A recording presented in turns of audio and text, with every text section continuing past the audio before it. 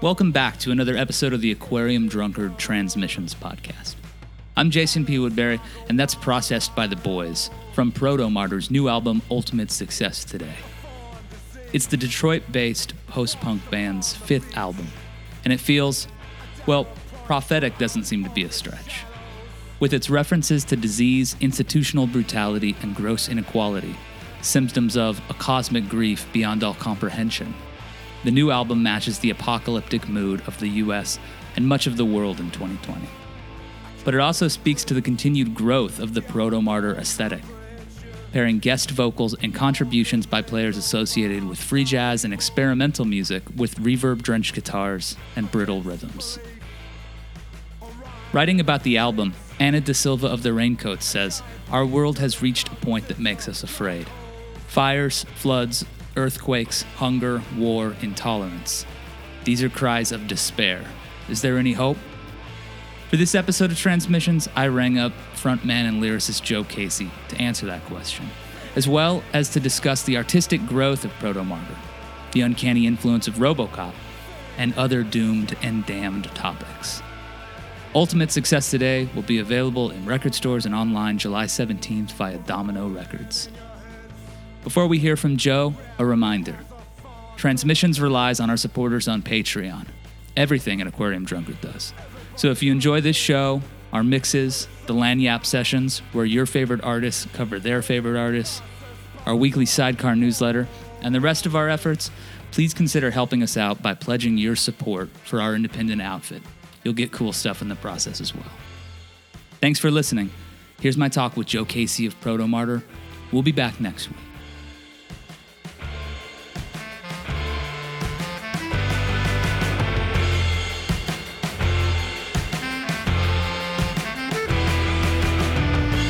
The job when they came back to town. Why not let them earn a living? Fill out the form, download the app, submit your face into the scanner. Well, thanks for taking the time and for joining us here on the Transmissions podcast. I guess I'll just start off by asking you what it's like putting out a record in 2020. I have to imagine that 5 albums in, you'd probably sort of got used to how a record works, and then this year, has it been dramatically different? Yeah, frankly, it kind of sucks. It's not a pleasant experience to try to put out a record with everything that's going on.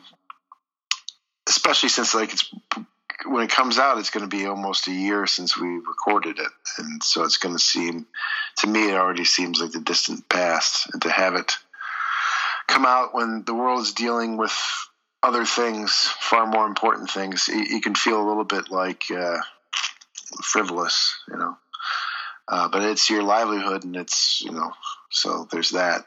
So yeah, it's weird. Yeah. When we talked in the past, we talked last year about No Passion, All Technique, which was your first album that was reissued. You kind of talked about how Proto-Martyr initially came together almost as, on a lark. You guys were kind of like just fooling around with the concept. With Ultimate Success Today, you're on album number 5, so we're talking a pretty substantial discography. I wondered if you could tell me a little bit about how the way you see the band or envision your role in it changed as you guys started working on this one. As you said a while ago, a year, it's been finished for a long while, but if you can get back in that headspace of going into making the 5th album, did it feel different to you this time? Yeah, each one's a completely different experience. I think approaching this one was just, like you said, had toured Relatives in Dissent for 2 years, and gone all over the world. And so it was really, I think that we were anxious to get an album going. So in the interim, we had re-released our first record, which we recorded the first record in 4 hours, 22 songs in 4 hours. Yeah. And it was really kind of like, we had never been in a studio before, really, and it was just, it was so foreign and new, and in our youthful exuberance, we just kind of plowed through these songs, mistakes and all. And I stand by that record as a great kind of first salvo, but like you said, we never thought it was going to go any farther. And so when you get to your fifth record, you got to deal with the band is getting good. They're getting maybe better than they should be. I have to keep up with them. So you're trying to find new ways to fit yourself into the band, because their talent has grown. They haven't really leveled off, and so you just trying to think of ways to make it new for yourself. And I think we were just so excited to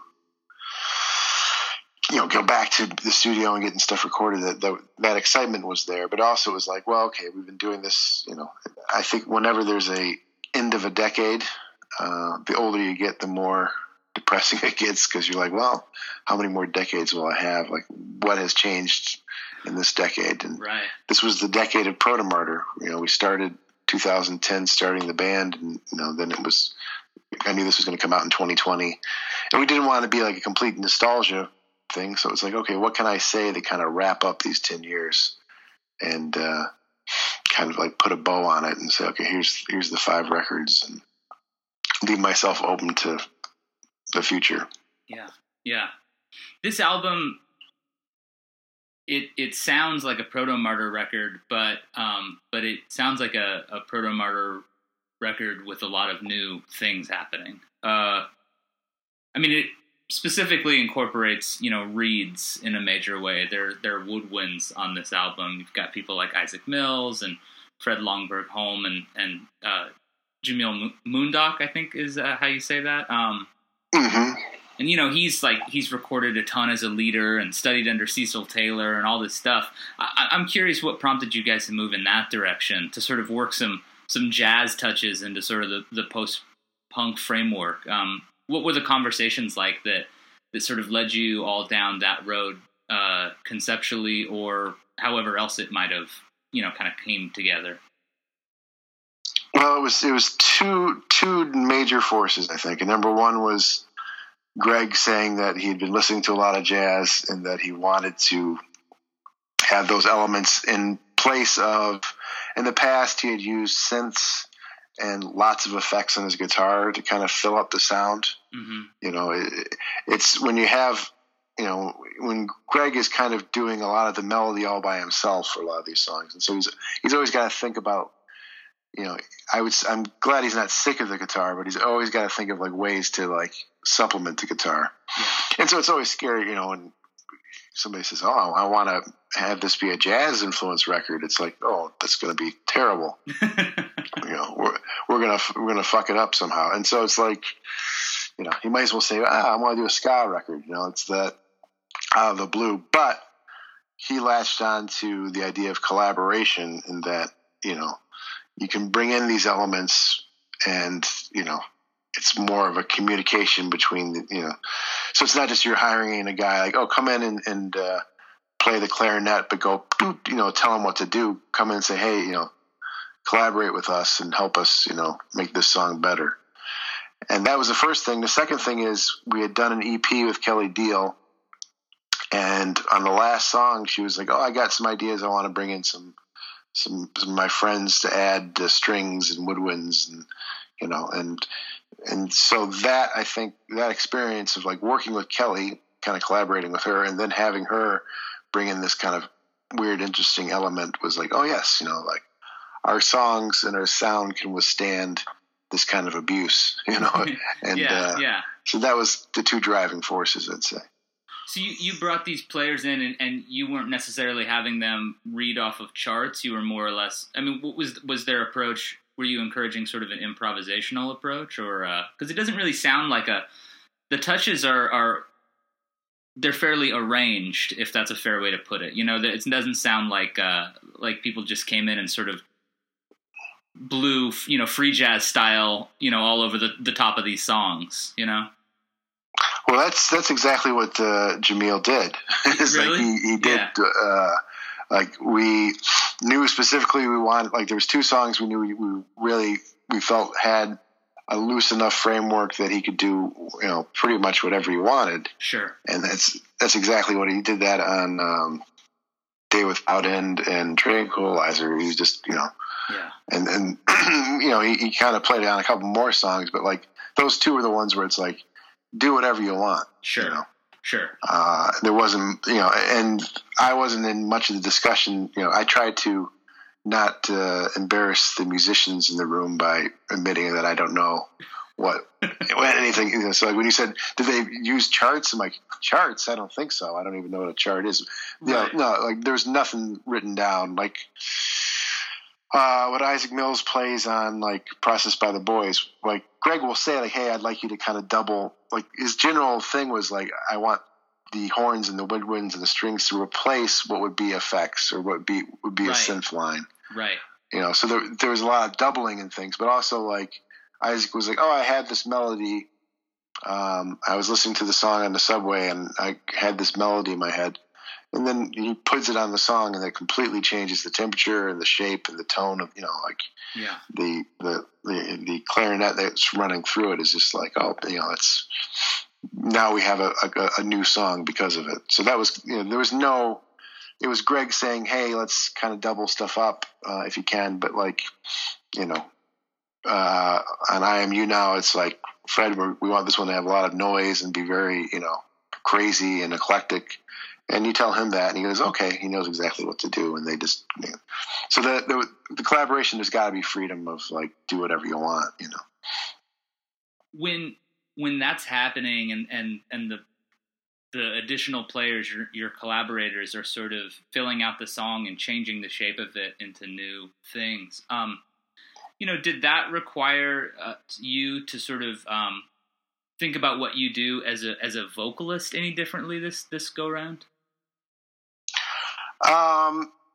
Yeah, a little bit. Like it's great because I really wanted to get after listening to the first record when we reissued it, it's like, I was a lot more spontaneous, mostly because I didn't have time. I didn't know what to do.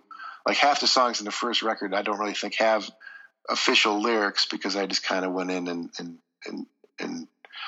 spit all over them. Yeah. So like I wanted to kind of bring that sort of, if not that clumsily, I wanted to bring back that sort of feeling of like the music is inspiring me in the moment. So there's a lot more. So having these songs, the studio can be very boring where it's like there's 2 days of drum tracking where they just record all the drums and right. A day of finding bass sounds. For a lyricist and a person as lazy as I am, that can be very frustrating at times because it's like it feels like the energy is just being sapped out of these songs because you see them getting made.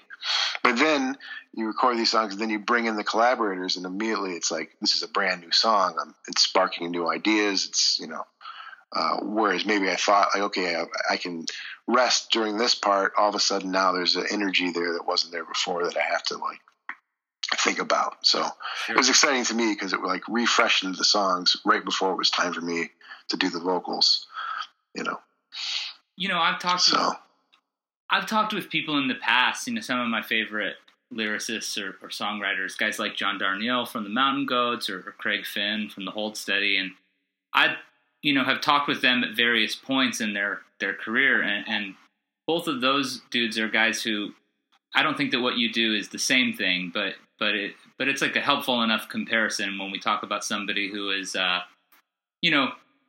not behaving like a traditional rock singer in a rock band, and something that they both have mentioned was that as time has gone on, they became more interested in really treating their voice something like an instrument, and playing with things melodically, and just as a natural consequence of having done this for 10 years, do you feel like when you step up to the microphone, you're thinking about it in a different way than you were when things started? I mean, doesn't, I guess, like you just said, you maybe weren't thinking about it at all when it started. It was pure impulse. But at this point, I have to imagine that there's a little bit more consideration that goes into it now. Does that feel right?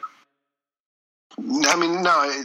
Again, it was like hearing the first record. It was like, oh, that was always kind of a founding principle of Protomartyrs, that there's 4 pieces, and the 4 pieces have equal weight in the song.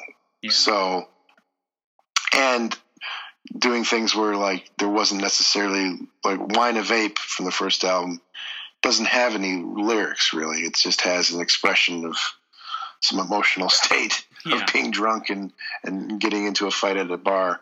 Right. So it's like, that is,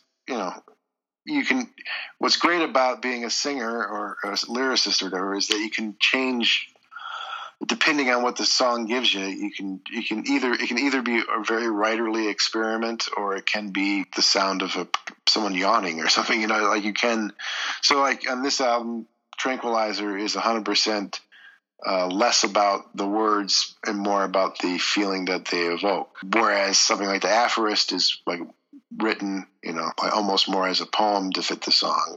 You can mix it up. My voice is always just 1/4 of the song. It's just like it's not sitting on top of it. I hate it when vocals sit on top of songs. I love it when I have to fight against Greg's guitar, or Alex's rhythm is like I have to fit in between his cymbals. Even though I hate cymbals. Yeah, but yeah, there's not usually like a. That's interesting. Why do you hate cymbals?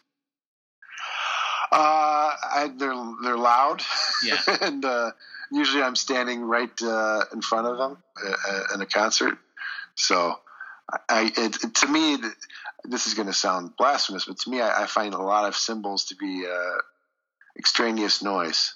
Sure. I like the beats, and I like and so but as we've gotten better as a band and we've been mic'd better, and I've come around to appreciate him. But I remember at first it was one of my things. I was like, Alex, please, not too many cymbals. Yeah. But I think now he knows what he's doing with the cymbals, so he can do some. I don't want to say no cymbals, but when you're standing in front of cymbals for months on end, it can get a little tedious. Sure. For most of 2020, I've been really thinking about the apocalypse, or what apocalypse means in our maybe collective imagination. I'm sure that I am far from the only person who's thinking in these terms, but Ultimate Success Today, these songs lyrically, they make reference to disease and riots and essentially just sort of the fraying edges of society. Anna Da Silva of the Raincoats wrote in notes included with the album that reminded her of Cormac McCarthy's The Road. And I wondered, I feel like maybe you always sort of, you're drawn to that kind of imagery already. But did this feel like it was born out of an especially apocalyptic feeling for you, this record? No, I mean, this record, and again, we just have kind of like dumb luck when it comes to putting records out. But it wasn't an apocalyptic feeling that was inspiring to me when I write. It was a very personal, like, fear of death that, I joked with somebody that the other Protomartyr records it's really sad when people you love die, and then this album it's really sad when you die. Yeah. And so I'm going to say it was just, I hope I have many years ahead of me, but it felt last year when I was sick, I just felt like, I guess this is what like a midlife crisis is, where you just realize that the what you have ahead of you is smaller than what you had behind you, and that you start feeling your age, and you're wondering like if you wasted your life, and all these kind of things that come into play. But also just, I really was going through a period where I couldn't sleep, and I a lot of times I can envision things that calm me down, or like I can imagine stories or something to calm me down so I can go to sleep. And I was just having such a weird death fixation of like, oh man, like this is it. Like what happens when and it really infused my life enough that I was worried about it. But then when it became time, like on top of that, you got to write an album. And so you could either, I could have tried to not let it bleed into the album writing process, but that's not how that's one thing that I've always done is like, what am I going through now? Let me try to infuse the album with it. And, so that kind of, it kind of took over the album in a lot of ways. Cause it's like, and I couldn't figure out if, you never know when you're too scared to go to the doctor, you never know if it's just all in your head, or are you worrying too much, or are you worrying not enough, and it just seemed like, it affected the music. I think the first song that was shared from the record was Processed by the Boys. I remember hearing that song kind of right as the pandemic was taking shape.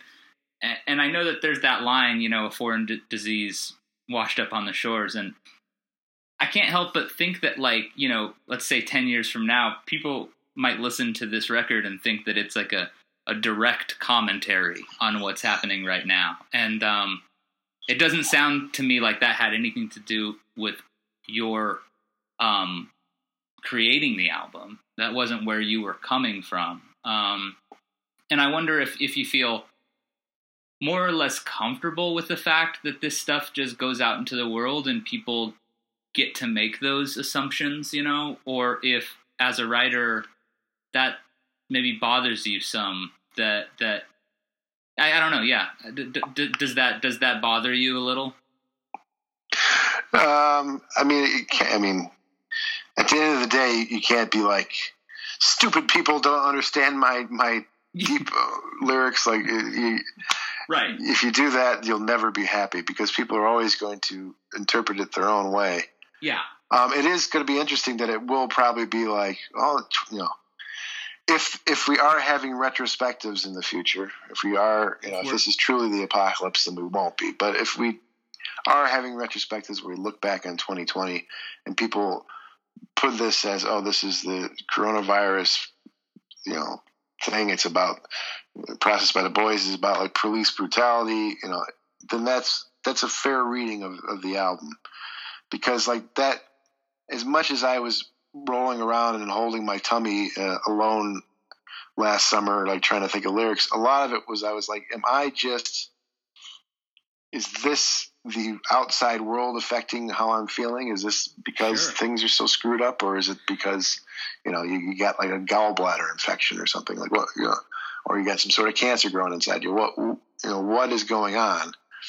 And so, yeah, like the way you perceive things is always how you're feeling. So it's like, if people are feeling that this is an album of the time that it came out, then that's fine. I can't fight it.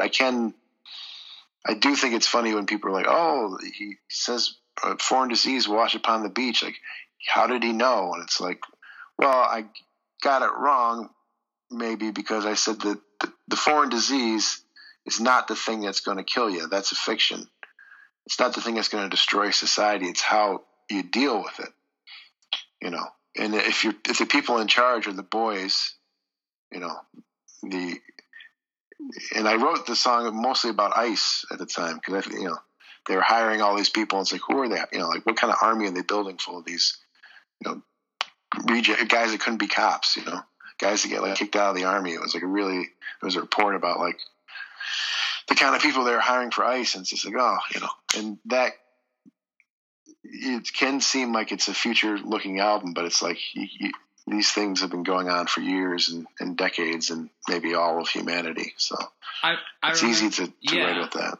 I remember I had a friend who interviewed LP a long time ago about his album, and he talked to him about like it being a cyberpunk record or whatever, because he was talking about the surveillance state and all this stuff, and LP was basically like, this is not a science fiction futuristic prognostication that I'm doing here. I'm talking about what's happening at this exact second, So I think about how prophetic writing doesn't just mean telling the future. It's also speaking critically to the present, and it feels like that's what a lot of this record is about. You talked about this being a decade of proto-martyr, and obviously when you look back on this as a decade in our country, it was a mixed bag, let's put it that way. One thing that I've always found very interesting about your lyrics is that you don't typically you're not talking about, Donald Trump so much as you're talking about the kind of thing that Donald Trump is. Does that make any sense? It feels to me like you're speaking to the spirit of the times as much as you are talking about the specifics. And so when I go through this record and I see that you're kind of talking about wage theft, you're talking about corporatization, you're talking about a lot of these things, but I think you're talking maybe about the underlying source of human greed and sickness, So it's interesting. It does feel like an album for the times, whatever that means, But it feels like maybe those things, there have always been albums like that, and I wonder if you're drawn to the kind of bands that sort of evoke that throughout their discography, or the kind of writing or the works that do that. Does that, is that sort of where you're drawn on a personal level? No, I mean, I always joke that I really, really, really want to write a party record. Yeah. I really want to write the Milk and Honey record. One of my favorite bands is Thin Lizzy, and they did have a few songs that were addressing certain things, but Jailbreak was not about the prison system. It was a song about guys breaking out of jail, and that's fun. But it's just it's like a thing that I started.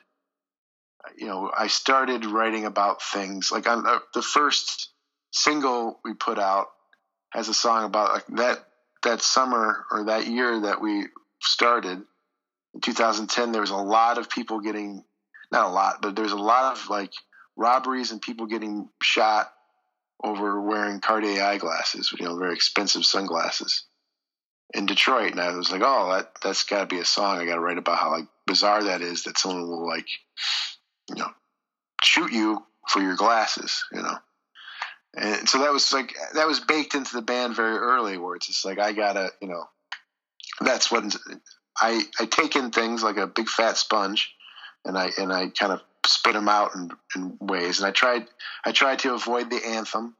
I think the rallying song can, often slide into like empty phrases, and I don't ever want to have the answers because I don't have the answers. If I really thought I had an answer to a problem, I would let you know, but I don't. Right. I'm merely a student of history, and so you have to, the ebbs and the flows of it. So it's always been there. I would say, I would love to write. But it's funny because The Boys Are Back in Town is kind of an influence on Process by the Boys. Just the idea of the boys. Right. So it's kind of a weird homage to Thin Lizzy. So I'm really trying to write the Thin Lizzy record. It's just it hasn't come around yet. Well, I hope the next decade can start with like Everything's Cool Now and Proto-Martyr's writing, jock jams or whatever. Yeah, I mean, I think maybe I got to write a concept album where it's like Joe had a closed head injury and he thinks everything's great now. So here's his like happy album, Don't tell Joe, but he thinks everything's great now. So just let him go. Yeah. And the video I'm sorry, go ahead. I was just going to say, and I don't want to I do often wonder, it reminds me of the end of the movie Synecdoche, New York, where Philip Seymour Hoffman's character's been working on a play for decades, and he's got he's inside the place where he's working on this play is like kind of sealed off from the rest of the world. Meanwhile, the rest of the world is like burning down, and they're like, please, when is the play going to open? And he's like so up his own ass that he can't see that like society is crumbling, And I often worry, these albums, sometimes like happy music is what people need. People need to. Sometimes they need it to forget their problems. So I don't want to say this is some sort of like the only way forward. To be creative. Well, so from Schenectady, New York to RoboCop, the natural line between those two films, of course. Michigan Hammers, the video that you guys released by director, is it Yoon-Ha Park? Yep. Recreates RoboCop from stock footage, and to speak again, it kind of came out right as the conversation about what policing is in our country, really fired up. That video dropped, and I'm sure that timing thing again had to stick with you or stick out, to you. But to me, there's nothing funnier than the fact that RoboCop was created as sort of like a satirical look at America's relationship with might and authoritarianism and violence, and it holds up on that front. But somehow RoboCop then spawned a franchise of cartoons and video games and comic books and more movies that more or less became unironic celebrations of that stuff. Were you a fan of RoboCop as sort of a Detroit kind of movie at all? Well, I think it's just with RoboCop and Showgirls are like the two perfect representations of what America is in a lot of ways, Yeah. And when it comes down to it, the RoboCop story is just your typical Jesus allegory. If you want to see something really weird, speaking about how like this kind of political, very interesting movie gets watered down. I just saw it recently. Is the RoboCop TV show that didn't last very long. Joe Walsh did the theme song for it. That's great. And there's a video on YouTube of Joe Walsh and Lita Ford singing this song about like with like RoboCop almost dancing. It's very it screams 1995 when it came out. But yeah, I suggest to all your listeners go look at that right now. But yeah, again, bad timing. Or good timing, I don't know. Really, we were trying to come up with videos that we could make during the pandemic. And, what I don't like, like for instance, they were going to build for a long time, I don't know, they're trying to build a statue of RoboCop in Detroit, which kind of fucking misses the point, Right. And kind of is, statues right now, also a bad idea. So it's like, it's, I mean, but I think RoboCop is not one of those ones that necessarily glorifies the violent cop in a way, even though he does shoot some guy in the dick. Right. It's much more nuanced than I think that some people give it credit for, the original movie. In modern business hymns, you sing I think you said the past is full of dead men, the future is a cruel dream, or is it a dull dream? What's the correct lyric there? The future is a cruelty. Cruelty. Okay. That song also includes the title "Ultimate Success Today," which is repeated, on the album. But am I sort of picking up on a sort of fascination with the kind of, I don't know how to put this exactly, but the sort of magical financial thinking that a lot of Americans, and probably people all over the world, but certainly in America, kind of get sucked into this like late night infomercial or, talk radio ad or like a banner on a weird website or something. The notion that you can sort of will yourself into prosperity or ask God to do it for you, while ignoring the material conditions involved. Is that an area of fascination for you? Yeah, it has been. I mean, like the Ultimate Success Today thing probably came from like when I'm can't go to sleep and it's an infomercial, and it's like the flipping houses one is always right. A big late night one where it's like put your savings into buying houses and flipping them and just become part of the real estate market. And it's like, the idea that money people that don't have money don't know how to get it, and the people that have money, the system is made that you get to keep it, and you can continue making money, and money flows to the top, and it doesn't go back down, and it's a weird thing. And so that song was about like thinking about the future, and whereas before it'd be very nice to think about the future, and I could think about being in a spaceship or something like that. Now you realize, like, even if I'm alive for this, going into space, it's going to be the same sort of like capitalist nightmare that Earth is. Right.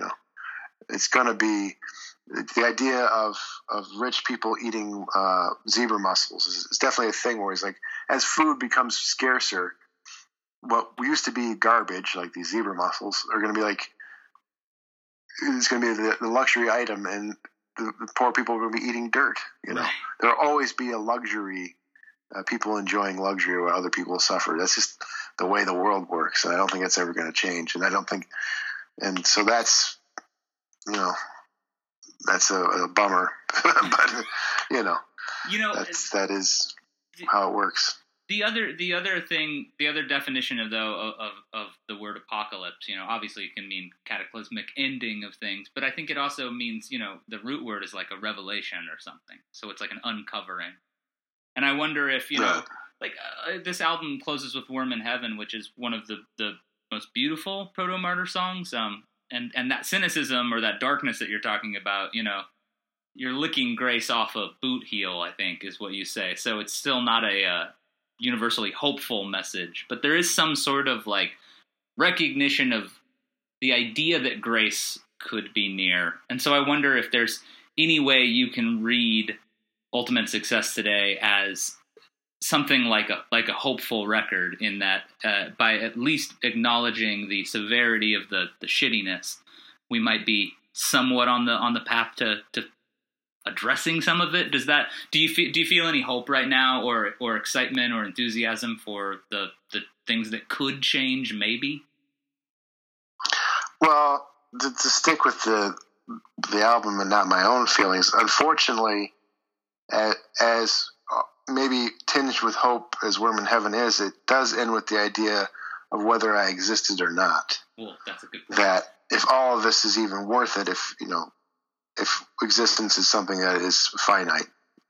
And so, I would say that kind of, it's acknowledging that and then maybe trying to move beyond that, or at least acknowledging that that's going to be the end result. And so the advice that is given in the song, maybe some of it, it is a general feeling I have for all people, that they can be happy in life, because I think that's really the only thing that you can strive for and possibly achieve in a lot of ways, is to reach some sort of happiness, and however that you reach it, I don't know. So unfortunately, I feel like the ending of the last album, Half Sister, I think ended on a hopeful note, and then we carry it into this album, where the first line from the last album is repeated at the beginning, but I didn't listen to it. I could not find truth. And then this is kind of the last chapter of the book. So I'm hoping that now that these 5 albums are done, if there is a next one, there will be a starting point, like a fresh start, in whatever form that is. So the question of existence is answered through these 5 albums. And if there's any hope in it, I hope it can be extracted. But I will say that it's probably maybe a little bit more cross-eyed than the last one as far as the future. Well, Joe, thanks for taking the time to talk with me about this record. I really love it. I hope I didn't bum anybody out. I think you probably did, but I think it's okay. It's a really good record. If you're bummed out, listen to the record. Yeah. Yeah, go watch the Joe Walsh RoboCop video. It'll make you happy. That will be your happiness for the day.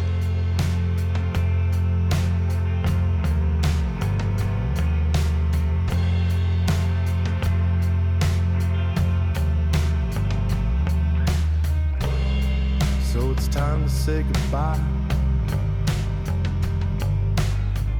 I was never too keen on last words. Hope I said something good.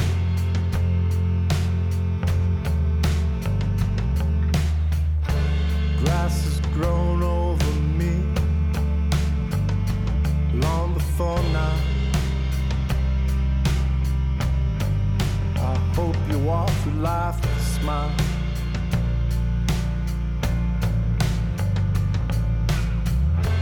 Keep a knife in your purse. Be as needed as the nail, as neat as the pen. Stick in the thing. Stab in the thing.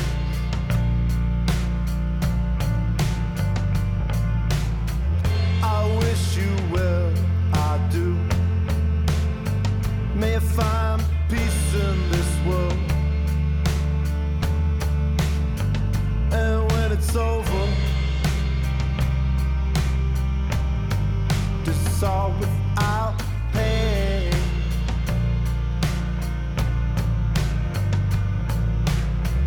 I am the one in heaven, so close to grace, could lick it off of the blue hills of the blessed.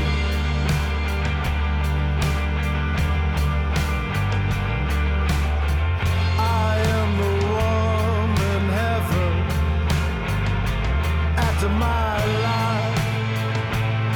I've been living out in the foothills, cleaning the gilded gutters.